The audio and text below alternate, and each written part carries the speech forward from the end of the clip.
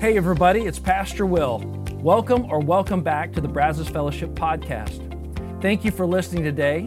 And at the end of this episode, please take a moment to subscribe to this podcast if you aren't already. But more importantly, I hope the following presentation inspires you to take the next step in your faith journey. Enjoy. All right, good morning everybody. We're going to continue our series today entitled Think Like Jesus. And I want you to think with me about this question as it relates to lust, okay? Let's take a look together. Is lust a sin? Now just think about that for a minute, because as it turns out, the answer to that is not always, okay? Not always. Because unlike other sins like greed or jealousy, God actually created lust. Now, let me explain that. You may be going, wait. Let me explain that. When God created the ability for Adam and Eve to have one flesh, like along with their desire for each other, with sex came as a package deal, lust. All right? It was a part of it. And he created everything. As a matter of fact, the first book of the Bible, Genesis chapter 1, first chapter, in verse 31, he tells us that after he created everything that he created, he looked at it and he didn't just say it was good. He said it was very good, okay? It was very good. And it's interesting because that is kind of what helps us to understand his heart behind it. So lust was meant to be a good thing. We could even argue that without lust, you and I wouldn't be here today, okay? And also in a healthy marriage, well, in that marriage, there is always going to be lust present. Like it's going to be alive and well, but focused, as we're going to see today, right? So lust, as I hope you see this, that it can work for you or it can work against you.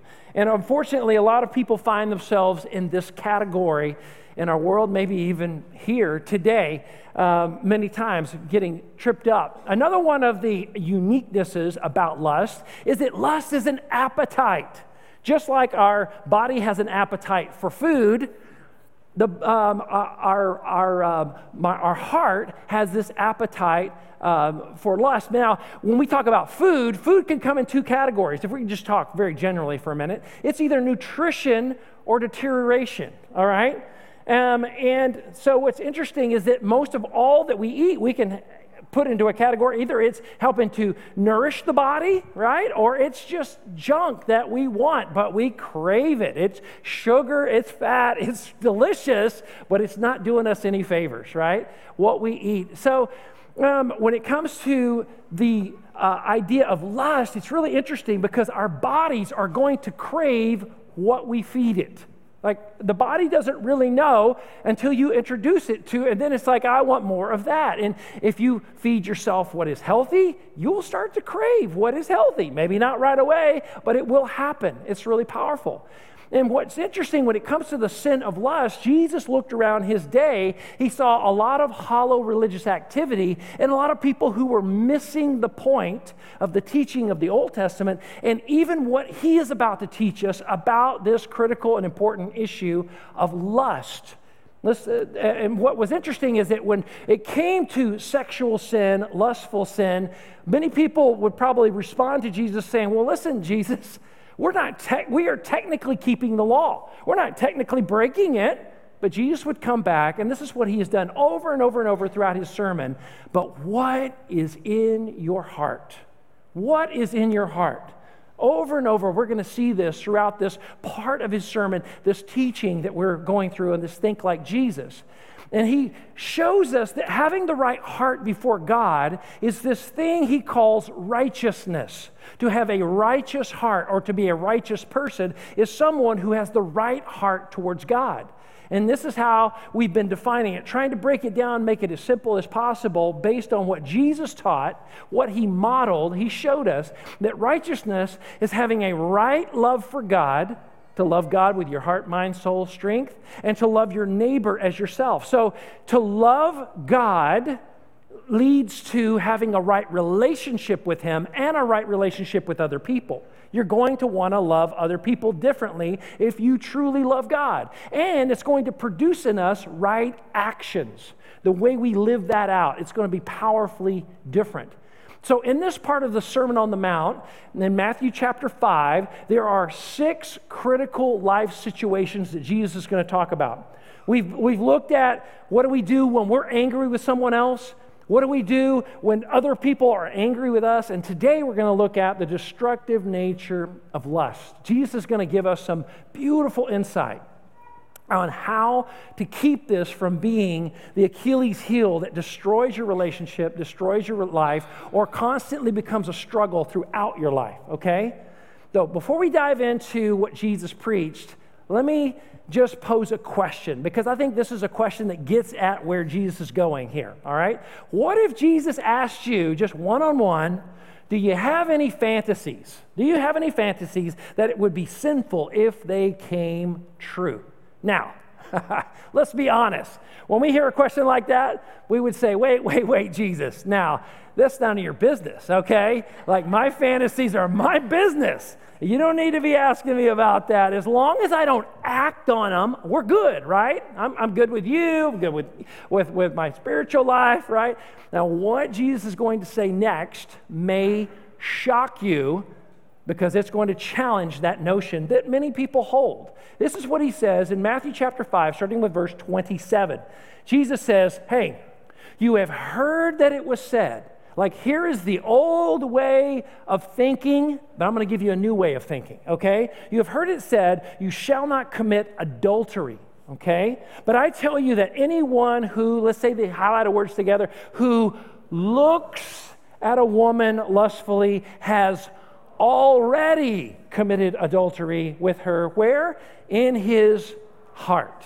Now, he was talking to men here, obviously, but this could apply to women as well.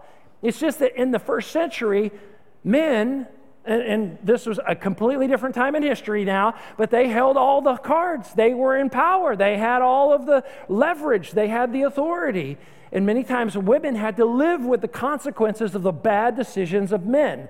And so he was really zeroing in on them. But what he's saying here, he's saying, hey, you have heard it said, don't commit adultery. Where is he getting that from? Well, you probably remember this thing called the 10 Commandments over in Exodus chapter 20.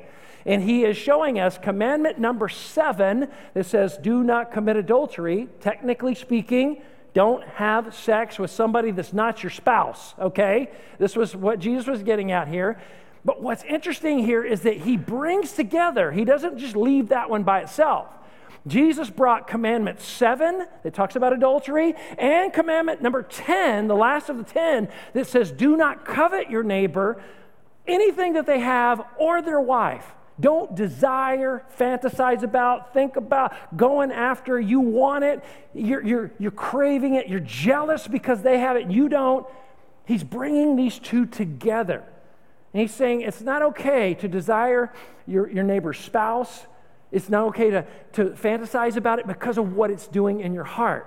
This is bringing those together. Now, this made Jesus distinctly unique from all the other rabbis that were teaching. Now, I've talked about this before. Rabbi simply means teacher. And you'll see when you read the Gospels, that's what the disciples were calling Jesus many times. Rabbi this and rabbi that. It just meant teacher. And what these other rabbis were teaching their followers had nothing to do with their heart. They were not even concerned with the heart. They were just like, you guys are good. As long as you don't have actual adultery, you're not actually sleeping with other people, you're good, all right? Don't worry about it. In other words, they adopted this conveniently narrow definition of sexual sin and a conveniently broad definition of sexual purity, which made it really convenient so nobody really got convicted ever. And nobody really ever dealt with anything that was in their heart. And they walked around with a lot of false, self-righteous pride. And Jesus was saying, let's get rid of that, because every sin starts on the inside, not on the outside. It starts with the heart. And we need to ask what's going on in the heart.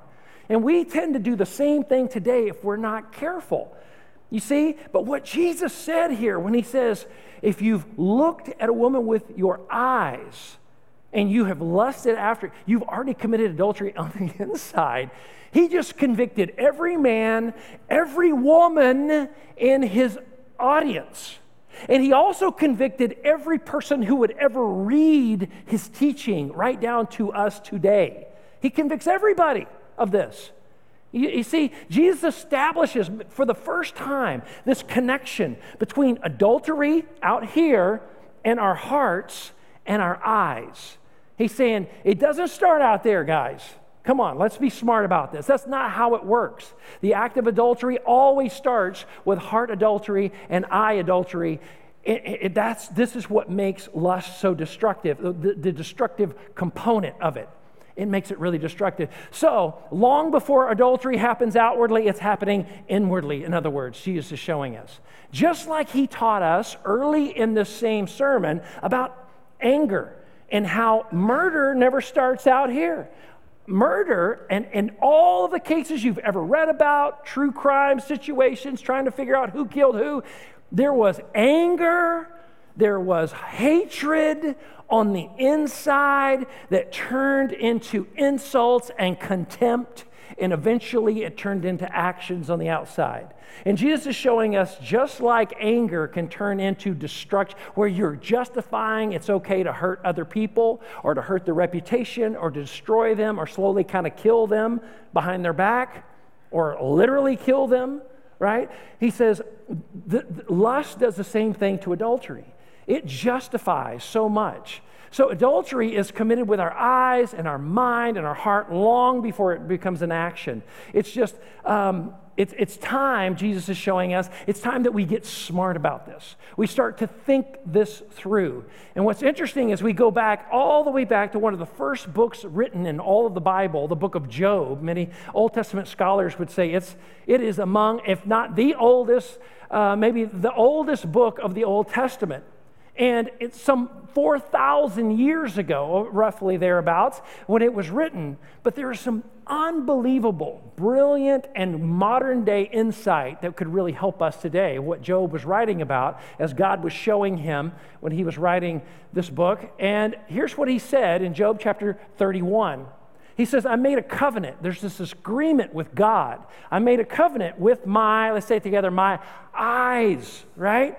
Not to look lustfully at a woman, all right? Even way back then, Job's like, this is a problem.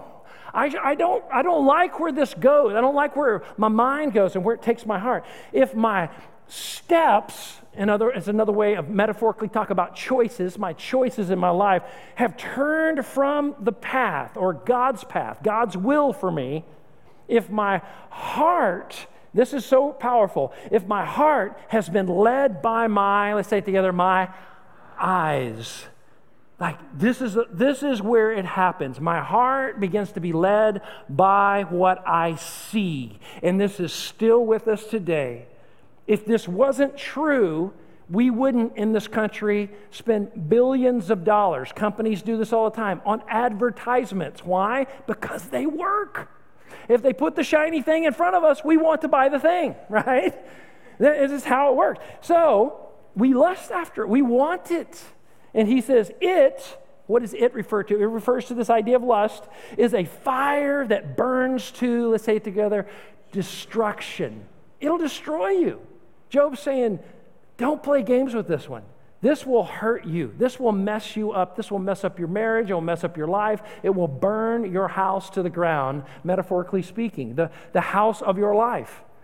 Our hearts must train our eyes rather than the other way around, letting our eyes train our hearts. Don't just let your eyes go wherever. Don't be okay with just looking at whatever. It's so important, and especially when you are moving towards a committed relationship with the opposite sex. Like dating, I don't care what your age is. I talked to a gentleman this week who's 70 years old and he's starting to date again, okay? It doesn't matter how old you are. This is so important to be careful where your eyes go, not even just with your date, but when you're not on the date. What are you looking at? Because it feeds your mind. Nutrition or deterioration. Right? So, and we begin to crave what we've been fed. both with our eyes and with our mouth. It's amazing how powerful it is. If you're in a workplace and there's some flirtation that's going on, and you think, oh, it's harmless, it's no big deal. We're just joking around, no big deal. There are stories of people who would tell you that have come through our church. Yeah, I thought the same thing one time. I thought, oh, it's harmless, no big deal, until it wasn't, until it was a big deal, until it was turning into something it shouldn't be. And I just want to caution you, be careful to let your heart train your eyes and be wise and be discerning before those stories begin to unfold and turn into a nightmare that you can't seem to get yourself out of, not without a whole lot of pain. And so let me give you a guiding principle I think could be really helpful in this area. And here it is. Don't arouse desires that you can't satisfy in a righteous way before God. Don't arouse desires. Now, you may say, well, why, Will? Why not? I mean, we're grown people, consensual adults. Why is this a big deal? Because if you do, you will start to justify sin. You will look for ways to make it okay with you. Like, I have talked to grown men who were full-time ministry staff members at a church that have told me after the fact, I sought out the wrong counsel because I wanted a yes in an area of my life that I knew I was wrong in. We do this all the time. You don't have to be a minister. You don't have. You have to be willing to say, what does God actually say? And I want what God wants. I want His best. I don't want to settle for whatever's going to be left over after this thing train wrecks. Nobody sets out wanting to do that. And we find ourselves being drawn into places that we shouldn't be. It reminds me of an old song way back in the day. I think it was Luther Ingram that first recorded it, and then later Barbara Mandrell sang it. If loving you is wrong, I don't want to be right. You remember that song? People sing that still to this day, and it leads them into a destructive place. Be careful what's happening in your heart. Know this, Jesus, knowing these things about us, He was giving us some practical wisdom, practical instruction here in this sermon. What He's about to say next might shock you, and it arguably could be one of the most shocking things that Jesus ever says. So here's the next thing that He teaches. He says, if your right eye causes you to stumble, and this is just another word for sin, okay? He's using this metaphor of this, we're walking with God, this journey with God, right? If you stumble, you sin, gouge it out and throw it away. What? Wow, Jesus, okay. He's got our attention. It is better for you, if you think about somebody just literally throwing the eyeball away, right? That's an image you don't lose right away, right? It's better for you to lose one part of your body than for your whole body to be thrown into hell. And he goes on to say, let's talk about another part of your body. He says, what if your right hand causes you to stumble? I want you to cut it off, throw it away. It is better for you to lose one part of your body than for your whole body to go to hell. Okay. Wow, what is Jesus talking about here? This is the first question we got to ask. Was Jesus encouraging self-mutilation? Okay? No, He was not. Now, here's something that first century listeners of Jesus might catch real quickly that we miss sometimes. And that is this. Jesus was using a dramatic form of speech we would call hyperbole, to exaggerate, to make a point. In other words, Jesus was not illustrating, he was illustrating mortification, not mutilation. Putting something to death. In other words, mortification gets at this idea. When Jesus says, I want you to take up your cross and follow me, what was Jesus saying here? What He meant was to reject sinful practices so completely that we die to them. We're as unresponsive to that sin now as a dead person, as a corpse would be. Because our heart is so completely, our mind is so completely turned to God that we're like, I want what God wants. more than I want this sinful desire to be fulfilled. I want His kingdom to reign in my life. I want the freedom, the peace, the joy, the love that comes from that, the fruit of that spiritual life with Him. I want that more than the false promise that lust gives us in this life. This is so powerful. Over in Mark chapter 8, verse 34, Jesus just straightforward says it. He says, whoever wants to be my disciple, my pupil, my learner, my follower, must deny themselves, take up their cross, and follow me. It was a symbol of death. It was a symbol of dying to self. Later, the Apostle Paul takes this teaching of Jesus and he relays it to the churches in the New Testament. He talks about it to the Roman church. He talks about it to the church in Galatia. In Galatians chapter 5, verse 24, I love how he says it here. Those who belong to Christ Jesus have crucified the flesh with its passions and desires. In other words, the lust of the flesh no longer has power over you and I. That we are not in that kingdom anymore. We don't live as slaves to sin, and that's Jesus' language. We don't live slaves to sin anymore. We live as free people in the kingdom of God. We can live. He says you have a choice. I know you don't feel like you have it because everybody's in lockstep following the lustful desires of their heart. As a matter of fact, they would shame you if you don't do it. If you don't make what was once shameful sacred, and what was sacred shameful. He's telling us, listen, I want you to don't follow that. Don't go that path. Broad is the way that leads to destruction. Narrow is the path to eternal life. Jesus is showing, over and over, he's trying to help us to find the kingdom. That his good news was the kingdom is available to everybody and you can come in right now. You can be my child. You can be forgiven of sin. You can become redeemed, forgiven, set free in God right now. No longer under its control. So how does Jesus teach us to practice this? Let's get real practical. Chopping off hands and gouging out eyes. How do we live that out? That's obviously hyperbole for how we ought to go after the things in our life. Now, in the first century, the dominant eye for most people, maybe still for you today, is the right eye. The dominant hand was the right hand. You couldn't do what you do for a living if you didn't have your eyes and your hands. And of the eyes and the hands, the right one was considered the most valuable, the most important, something that we place high worth on was the right eye and the right hand. And Jesus is saying, even the most valuable things in your life, are you willing to part ways with those so that you might be free? If you're tempted by what you look at, Jesus says, your eyes, don't look, and do whatever you have to put those blinders on. Not so that you can be pious and self-righteous, but so that you can be free. So that you can really, truly, fully live in the kingdom and not be a slave any longer. This is so powerful.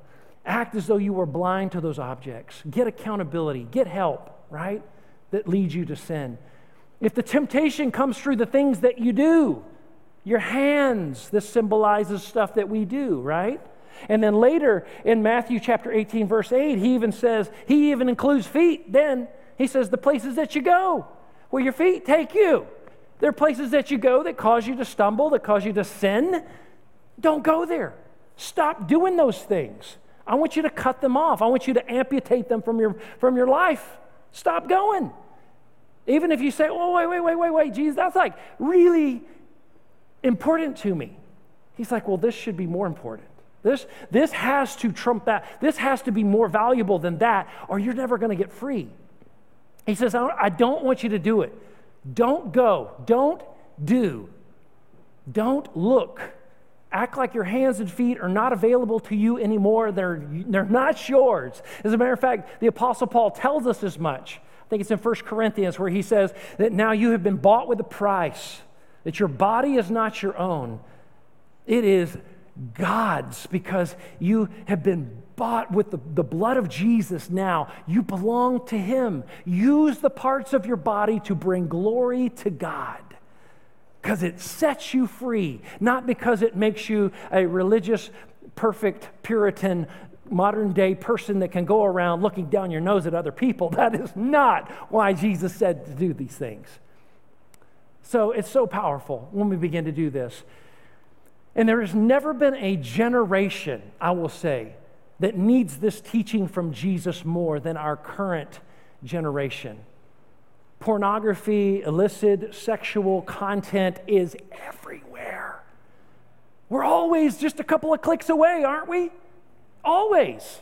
Everybody. Your kids, my kids, all of our kids. If they have a cell phone, you know that.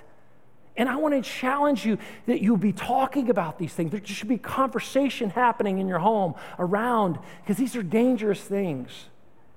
And what's interesting is that it's more than just porn sites that we need to be concerned about. It's even popular shows that people are binge watching and streaming, all the platforms that come into our house. Now, not all of them, but many of them, even very popular ones, are infused with sexual, pornographic, illicit sexual content that should not be falling into the category of entertainment for the people who say, I belong to the kingdom of God. And his values are going to be my values. He is my king, not what is dictated in culture. I will follow him. And that is a difficult first step, but I'm telling you, it leads to freedom. Jesus never brings challenges like this to us unless it is for our good and his glory. It will work out great. And there are times that we have to say, I'm going to obey even if I don't fully understand. It's okay. I don't have to fully understand in order to obey and to benefit from it. So powerful. Did I mention earlier, we tend to crave what we feed on? So once you start going down that road, it's very hard to shut it off. And let me just say to you, those of you, and just quietly and privately in your own heart, if you have a relationship with porn today, cut it off. Sever it, amputate it, because you will be free if you do. You may say, well, why, Will? Porn isn't hurting anybody. Not a big deal. I'm not acting on it. Not yet. Jesus would say, but what is it doing to your heart? It is impossible to live feeding your heart, feeding on this, and try to cultivate a heart that is following after the fruit of the Spirit: love, joy, peace, patience, kindness, goodness, faithfulness, gentleness, and self-control become impossible, out of reach. You can't get to them. Like, why do I not feel any peace? Why do I not feel any joy? There's no pervasive sense of well-being in my life because of what you're feeding on. And Jesus is saying, we got to pay attention to where our eyes and our heart are going. You see, porn, we cannot treat it as a pastime. It's not a pastime. It is a pathway to darkness and destruction.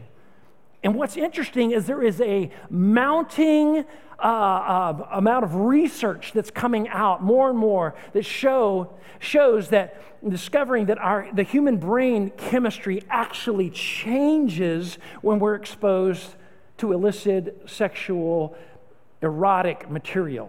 You call it porn, whatever and it can come in lots of different forms. It's not always just a porn site. It's lots of different things.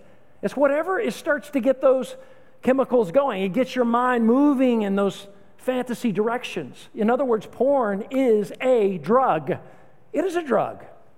It is a dopamine hit to the brain, just like any drug would do. And we feed on it. We want it more and more. But here's the tragedy, is that the more that people go back to this, it deadens our appetite for real women and men. It deadens your ability to have intimacy sexually with the opposite sex. It's not possible. And if you want more evidence on this, there's a great website. There's lots of them out there, but here's a really good one: fightthenewdrug.org. Fightthenewdrug.org. Check it out. There's lots of videos, lots of content. If you just I'd like to know, I'd like to do my research, check it out. And what you'll find is that porn is an evil master. It is an evil teacher. And it is teaching our culture. It's teaching the next generation something that is breaking their heart. I see it more than I want to admit. And here's what it's teaching us, that real bodies aren't good enough. And I think this is probably what I'm about to share with you. It's detrimental for everybody, but I think it's really wreaking havoc on our young women. Really hurting. How that's playing out, real bodies aren't good enough. One body isn't good enough. And if you are married, your husband or wife's body won't be good enough for you. And I just want to challenge you. Some of you men, this might be the next big, important spiritual step as a spiritual leader of your home to say, we're going to rid our home of this. We're going to be more careful. And it's not that we're going to try to get legalistic and, judgment, like condemning and harsh, but we're going to treat this like what it is. It's dangerous, and it's going to hurt our kids. It's going to hurt us. It's not okay for anybody to be using this as entertainment. And when, especially those of you who are married, when your wife, your husband find out that they've been replaced by this, because it will show, it will damage your ability to be intimate. It's going to break their heart. So if you are in that kind of a relationship, you have to just come to terms with realize this is going to be your reality. This will be your future if you don't give it up, if you don't release it, you don't surrender it. Jesus is teaching us to ask an important question here. What is causing you to stumble, to sin? Now, for those of you who are like, okay, I'm ready to get free. I want to get out from under this. I don't want to live under this dark kingdom that is destroying me, of the flesh, of this culture, of this world, the kingdom of this world. I want to live in God's kingdom. And you need accountability. I mean, let's be honest. You've tried on your own. The spirit is willing, but the flesh is weak. And you need help. You need God's help, but you need God's people to help you. And let me give you, there's lots of anti-porn apps out there. Let me give you one I think I've seen it help many people, friends of mine, covenanteyes.com. Covenant Eyes. It's kind of based on that verse we looked at earlier from Job chapter 31. I made a covenant with my eyes. And this is a step. It's not the only one. There's many out there, but I just want to give you something to kind of help you get started, because some of you need to get started today. Don't wait. But here's the question I want to wrap up with. What do you need to stop looking at today? Stop doing, stop going. Maybe there is a group of people that you've been going out with, and every time you're around that person or these people, they're a bad influence. Maybe the context for you is whenever there's alcohol present and you have a hard time knowing where to stop. And when you're under the influence of alcohol, it lowers your inhibitions to the point where you're flirty and you're doing and saying and acting in ways is not okay. And it's moving you in a dangerous, dangerous place. And you need to say, I'm amputating that from my life. You're going to stop going just to random wherever on the internet when everybody else is asleep or no one else is around. I'm a grown man. I'm a grown woman. I can take care of myself. I'm telling you, Satan has set a trap and he will destroy you if you don't get out of it right now. Walk away. Don't wait another day. You see, the cross of Jesus Christ is the only place where our destructive lusts can be brought under control, under his control, and he will help us. He will set us free. And I'm going to tell you today, until we learn how to love him, let our hearts be fixed on him, our eyes fixed on him, man, it is when that begins to happen, and to truly accept and follow what he taught, that's when we start to get set free, and we step away from the destruction, the hell, as Jesus said, that will take our life. We have to trust him. We have to place faith in him. And it is his gift of salvation that moves us out of that detrimental, destructive rut that people get stuck in all the time. And he will save us.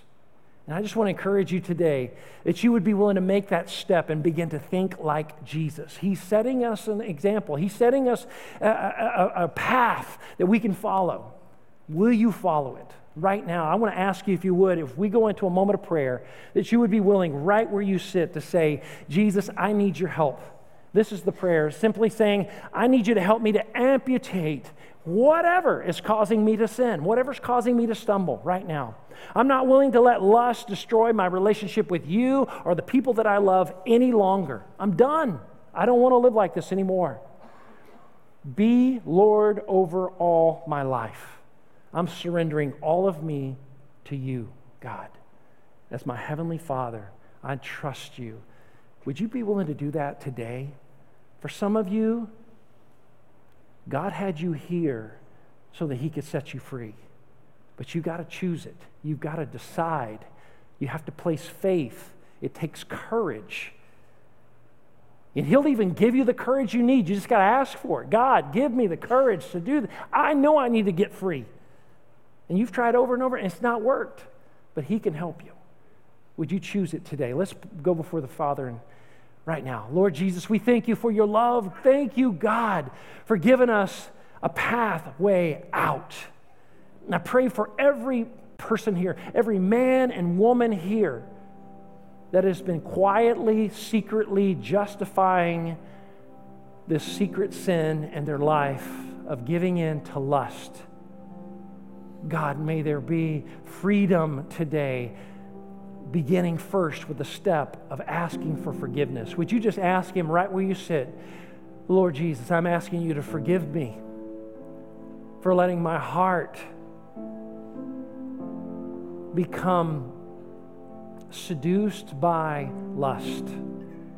And I have been feeding on it to such a degree that it has become a god, little g, in my life. It has become an idol.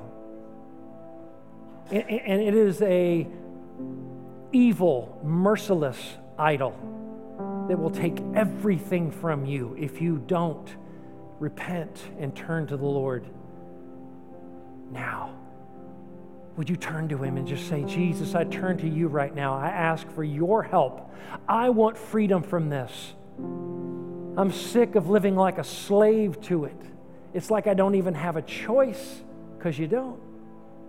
But you do. Jesus says you do have a choice. But you have to choose Him. Would you choose Him right now?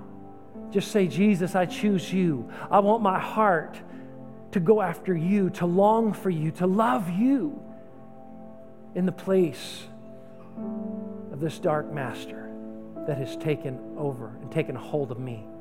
Right now, if you're surrendering to Jesus with every eye closed, every head bowed right now, would you just raise your hand? I'd love to pray for you right now. I'm giving it over to you, Jesus. I'm sick of living as a victim. God bless you guys. Anybody else? I'm seeing hands going up. God bless you, men and women. Lord Jesus, we thank you that you are speaking to our hearts today. We don't have to live as victims anymore. May we choose the breakthrough you're offering. May we choose you today. God, I pray for every hand, every heart that is yielding to you, every heart that is saying yes to you right now. I want free from this. I don't want to stumble here anymore. God, may you give them the strength they need. Give them an accountability partner. Give them the strength and the courage to take that next step with you, starting right here, right now. Make up your mind. Intend in your heart to never go back, to amputate, to sever, to respond as a corpse, as a dead person to that sin. No more am I going to live under its power anymore. You're going to be free now. A whole new life with Jesus. You may lower your hands. And Lord, right now, as we're still in this moment of prayer, I pray for every person that can hear my voice online, here in person, here in the room, that would honestly say, I want Jesus to take over my life, and I have never formally done that, and I want today to be the day that I call Jesus my Lord. I ask Him to forgive my sin, and I surrender my life to Him right here, right now. If you're ready to do that, and you know God is prompting your heart, He is nudging your heart that today is the day and now is the time, would you just pray right where you sit? Jesus, I'm yours. Forgive me of all the sin that has kept me from you for all these many months and years. I'm yours. I give you all of me, and I will follow you from this day forward. Scripture tells us that when we declare him as Lord of our life, that the totality of the population of heaven, all the angels of heaven, break into celebration over just one lost sinner repenting to Jesus. Right now, heaven is celebrating. If you just gave your life to Christ, you just said yes to Jesus, would you just lift your hand right now? I want you just to share. I'd love to pray for you right now. Anybody here? God bless you, sir. I see you right there. Anybody else? Giving my life and my heart fully over to Jesus. Anybody in the balcony? Giving it all over to Jesus today. We thank you for your love, God. Thank you for the way out. We love you. We praise you, God, because you love us that much to set us free from the things that imprison our hearts. We pray all of these things in the powerful name of Jesus, and everybody said, amen. God bless you guys. We'll see you back next week, and we're going to talk about the power of your words. Have a great week. We'll see you then. Once again, thanks for listening. If you live in the Brazos Valley, we would love for you to engage with us at one of our weekend services. For directions, service times, and information about our fabulous children's and student environments, visit us at brazosfellowship.com. That's brazosfellowship.com.